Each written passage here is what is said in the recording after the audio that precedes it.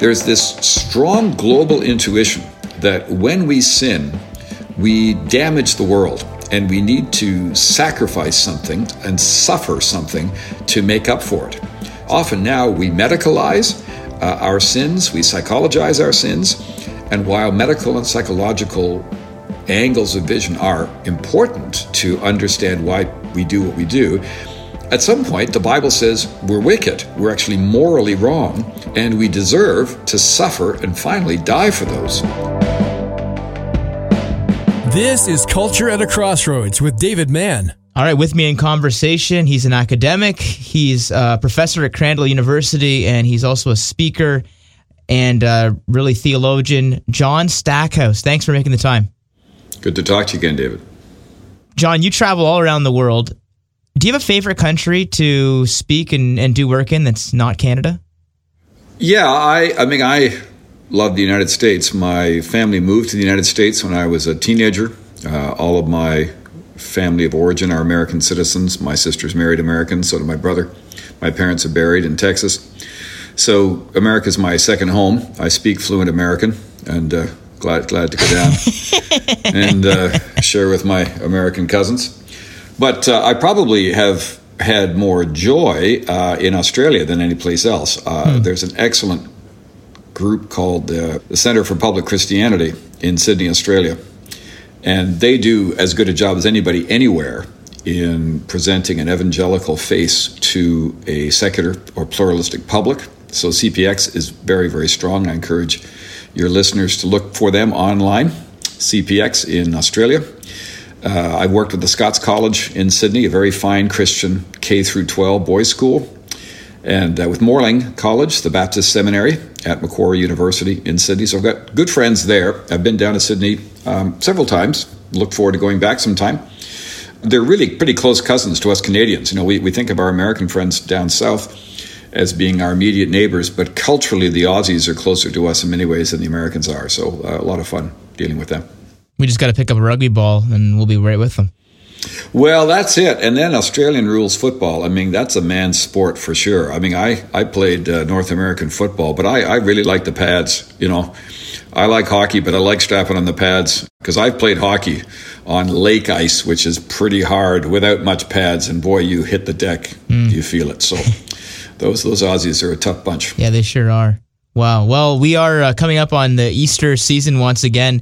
And just, you know, for someone like yourself who's been a Christian as long as you have and you've worked as a professional Christian, how do you try to generate fresh insight, fresh takeaways on this monumental time in our calendar?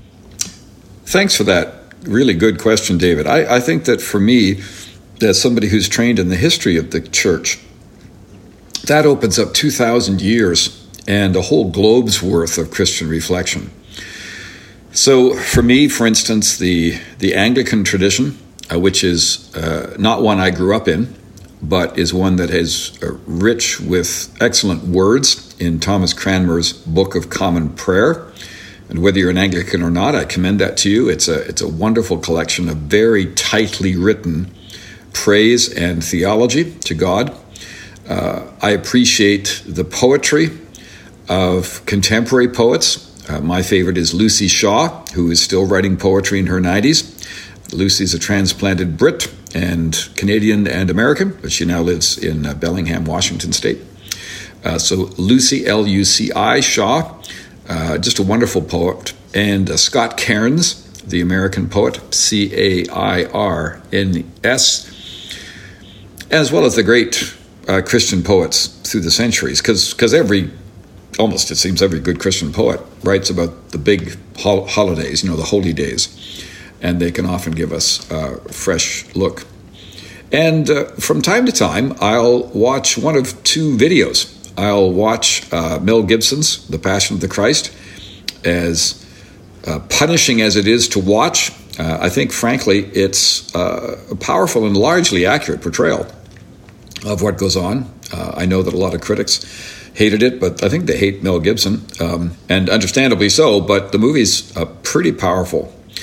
And I also like a movie that's done in animation called The Miracle Maker, and it's the story of Jesus that's done in a couple kinds of animation. One is a sort of stop-motion claymation type style, and you'd think that doesn't sound very moving, but it really is well done. And then it will alter into a two-dimensional cartoon-type imagery for some of the more unusual episodes, visions and dreams and the temptation of Jesus at the hands of Satan and so on. So I find The Miracle Maker, which is kind of a dumb title, but it's a really good movie. It's available, I think, online pretty easily. All of those I find to be aids to devotion. And even just attending church, as I did this past week in my local Anglican church, St. George's here in Moncton, where this is a kind of traditional church. So it's a beautiful 19th, early 20th century Gothic interior. But in the last couple of weeks before Easter, the liturgical cloths and vestments turned to oxblood. It's a quite extraordinary color. You almost never see it, just those 2 weeks before Easter. This deep, dark red, it's this heavy color. And just going into church immediately makes you start thinking the way you should. So I find this combination of the visual and the verbal, the cinematic, and even the theological really helpful to make sure that I come at Lent and Holy Week with a fresh heart. Okay, that's really helpful. Really giving us a bit of an inside look into your life with some of those things you shared. I'm interested with the blood. I just want to go there for a second. You talked about that going into your Anglican church. Billy Graham, it's said that he, in reflection on his life, if he could go back, he would have preached on the cross and the blood more. I don't think I know enough about the blood. What would you say about the significance of the blood in relation to Easter? Well, I think that I'd like to know what Billy Graham meant by that. I've studied Billy Graham. I've published an academic article about conversion in the thinking of Billy Graham. I do think that Tom Wright, the great British New Testament scholar, had it right when he tried to write his own little apologetic. Tom's written several good popular books, but in his own popular book, whose name escapes me now, but it's Surprised by Something. It's sort of a takeoff of C.S. Lewis's Surprised by Joy. Tom properly helps the modern reader understand the career of Jesus by telling the Old Testament story first. I did the same thing in my own more recent book, Can I Believe? Christianity for the Hesitant, because I don't think you can understand Jesus' career, and particularly not Jesus' suffering and death for us, without understanding the Old Testament sacrificial system and what God was trying to teach the world through Israel's sacrificial cult in the tabernacle and then later the temple. Probably 15 or so, maybe more years ago, Dave, I wrote a piece for the Toronto Globe and Mail for an Easter weekend called What's So Good About Bloody Good Friday?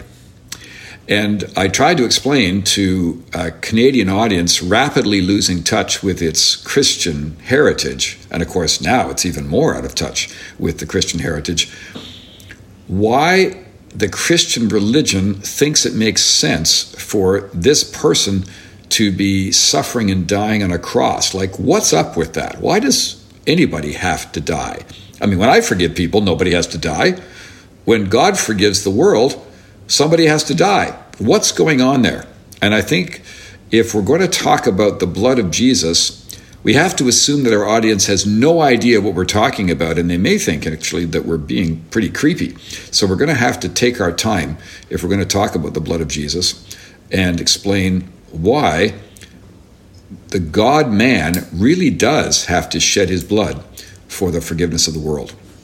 So it's all with the context, and that's imperative to really understand the significance of that blood that was shed. Well, absolutely. I think that, you see, in traditional religions around the world, and I've taught world religions off and on for 30 years, in traditional religions around the world, it's actually quite common to find the idea that when you do wrong things, when you break a taboo, when you offend the gods, when you damage the universe, you need to pay for your sins. It's called atonement. And you have to go to the shaman or the priest or the guru and find out, now, here's what I did. What do I need to do to make things right? And often it's sacrifice. You have to sacrifice your own well-being. You might have to sacrifice some pain. You might have to sacrifice some of your domestic goods. You might have to sacrifice an animal. There's this strong global intuition that when we sin, we damage the world, and we need to sacrifice something and suffer something to make up for it. So that idea in many ways is lost in our contemporary Canadian society. Often now we medicalize our sins, we psychologize our sins, and while medical and psychological angles of vision are important to understand why we do what we do, at some point the Bible says we're wicked, we're actually morally wrong, and we've done wicked things, and we deserve to suffer and finally die for those. Jesus then, as the human who can represent us, but as the God who can take on the sins of the whole world, substitutes for us. And this idea of substitutionary atonement is the great good news, that I can go to hell and suffer for my sins, or I can let Jesus do it for me. And the great good news is that God loves the world so much that he's willing to suffer for us in the person of Jesus. So it's a tremendous idea. And this isn't, again, the doctrine of the Trinity is so important here. This isn't a big, nasty, vengeful Father God punching his son to death because he needs to punch somebody, like some terrible abusive father coming home drunk on a Friday night. This is the one God in three persons suffering, I would say, triply for the sins of the world. Jesus is our atoning sacrifice, the Son of God as Jesus. But God the Father also suffers to see his Son suffer, the way I, as a father of three, would suffer to see my son suffer. And the Holy Spirit, who loves Jesus, I can sort of imagine him fluttering around in agony as he has to watch one of his favorite people suffer and die, and has to let him do it. Can strengthen him, but he can't save him, because Jesus voluntarily is suffering and dying in our place.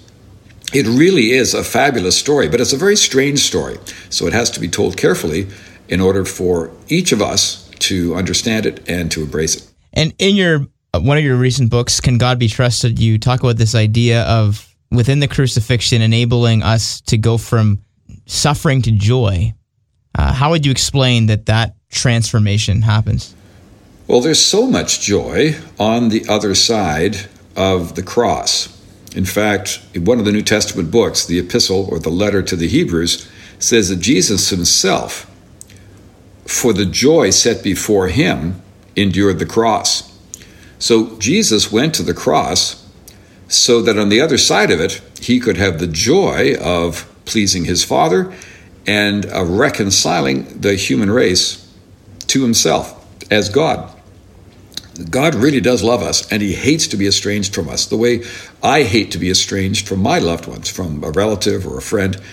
It eats at you, right? It's a burden. It's like a wound.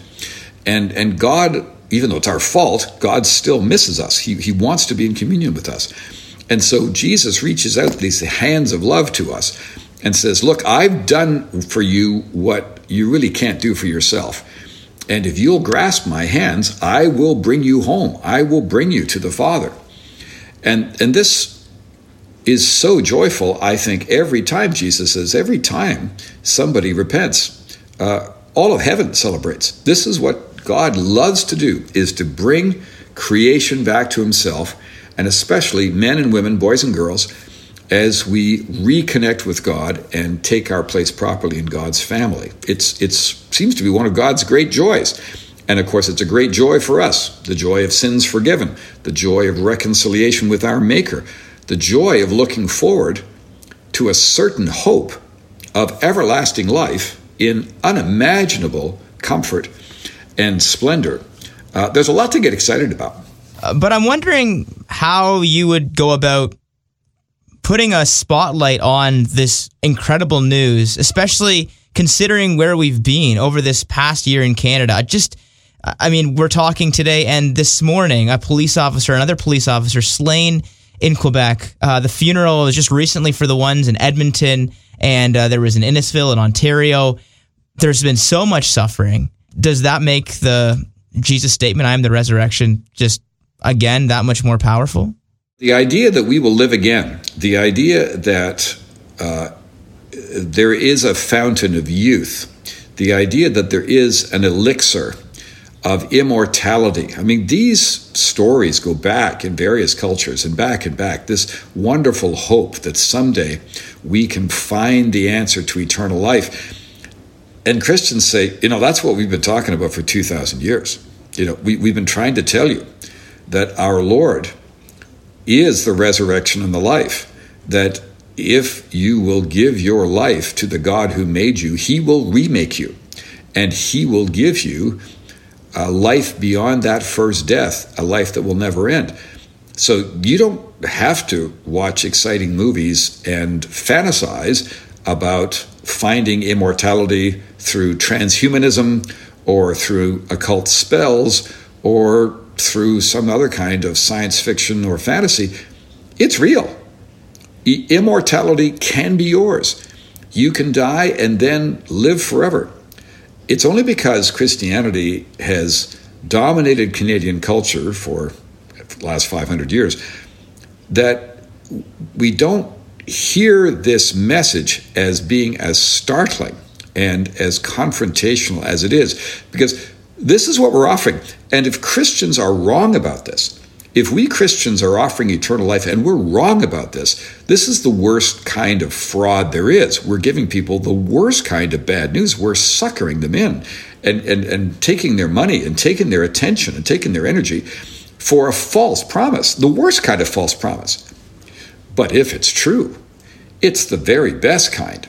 And this is something I think I would like us to sharpen a lot more, sharpen that point for our Canadian neighbors, if they'll let us do that, to say, look, either Christianity is great good news or it's the biggest fraud in human history, because it's the biggest religion in the world. And if it's founded on a lie, it's terrible. It's a terrible lie.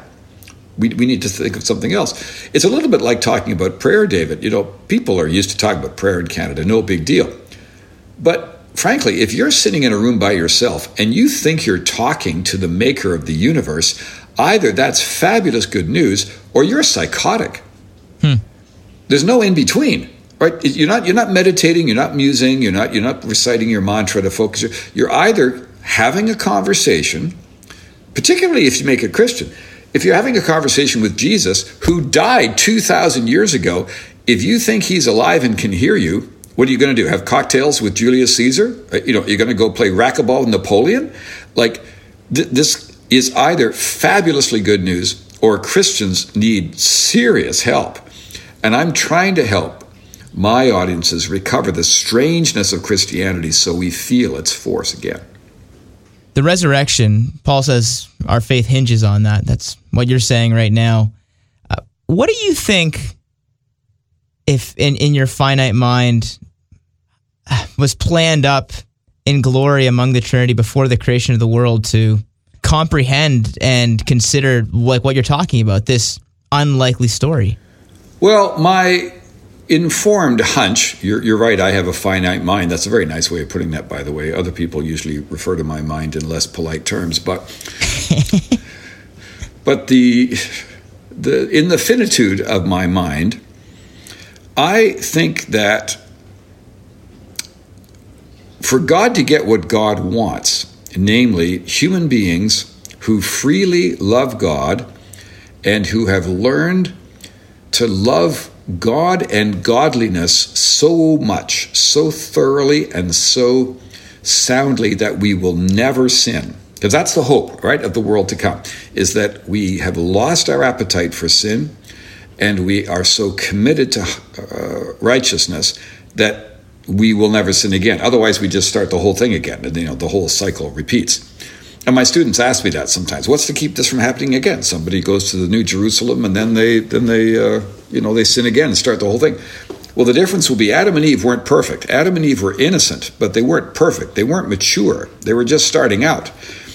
And what God needs is for us to grow up to be mature so that we no longer are interested in sin. And there doesn't seem to be a way for God to create instantly mature free will beings like that. So I think that God was not surprised by what happened in the Garden of Eden. He jolly well knew what was going to happen. He made the world, and he made us in it, so that when sin came, which it surely would, God was ready for it. And this is what I think the Bible says. When before the foundation of the world, God knew that the Lamb would have to be slain. Before the foundation of the world, God had decreed what would happen. This is the plan of God to produce a family and a tribe, a nation for himself out of the redeemed of the world. It's a long, unimaginably complicated, slow, painful process. But life is a long, slow, painful process that results in really good things.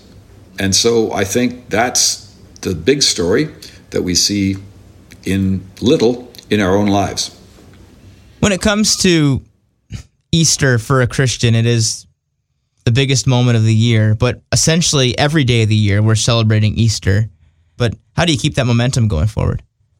In the Book of Common Prayer I mentioned earlier, there is a daily prayer that is a quotation from Scripture.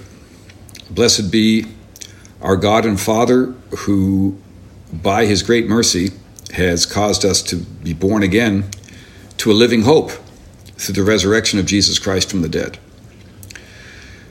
And when I think of Ephesians 2, where Paul says, God has made us alive in Jesus, he has raised us up with Jesus, and he has seated us in the heavenlies with Jesus. That's a pretty good way to start your day, to put things in perspective. So yeah, okay, this big thing that was bugging me all night, not quite such a big thing now when I start looking at it in the actual. This isn't fantasy. This isn't Disney. This is the truth of my life. This is the most basic truth of my life. That God has made me alive in Christ. He has raised me with Christ. He's seated me in the heavenlies with Christ. Now, it doesn't feel like I'm seated in the heavenlies. It feels like I'm stuck in my apartment with my drab little life. But what God assures me is that the really big questions of my life have been answered. Where am I going to go? You're going to come home with me. Am I going to live forever? Yes, you are. Are my sins forgiven? Yep, they have been. Do I have a purpose in my life? Yes, you do. I love you, and I'm going to give you good stuff to do. All those big questions that philosophers and novelists and poets and songwriters are constantly wondering about, the Bible has answered for me. So what do you want me to do? I want you to do your daily work. Go to work. Okay. Yes, sir. Give us today our daily bread and help us to forgive others as we want to be forgiven too. Keep us from being taken aside by the devil, and let's put your kingdom first. Jesus says, let the day's own trouble be sufficient for the day. I don't want to give you the wrong idea. I don't want to think that every day I leave these times of prayer floating on some kind of golden cloud of joy and excitement as I go and talk to another class of students, half of whom don't even want to be there, right? I mean, every life has its drudgery. Every life has its difficulty, and some lives are really difficult. But what's so wonderful is that God says, this all matters to me. This is all good stuff. You carry on with that. I'm going to give you strength. I'm going to give you power for that. And when I think that you've done all that you need to do, I'm going to call you home. And it's all going to be so much better after that. Well, and this is what we celebrate, the epitome of what God has done for us. But John Stackhouse, appreciate your time and your contribution to the kingdom around the world. You can find out more information on John, his books, his blogging, johnstackhouse.com. Thank you for this. Great to talk to you, David. Next time on Culture at a Crossroads. We will return again next week, and we'll keep focusing in on Easter as we will be right in the midst of the height of the season. My guest is someone who will share a transformational story from the power of the cross. You're not going to want to miss that, and if you want to double back on any episode from the archive, we've got a great list of shows today. You can find those anywhere you listen to podcasts. And we do invite you back next week as we once again explore the intersection between faith and culture in Canada, helping to better equip you in following Jesus.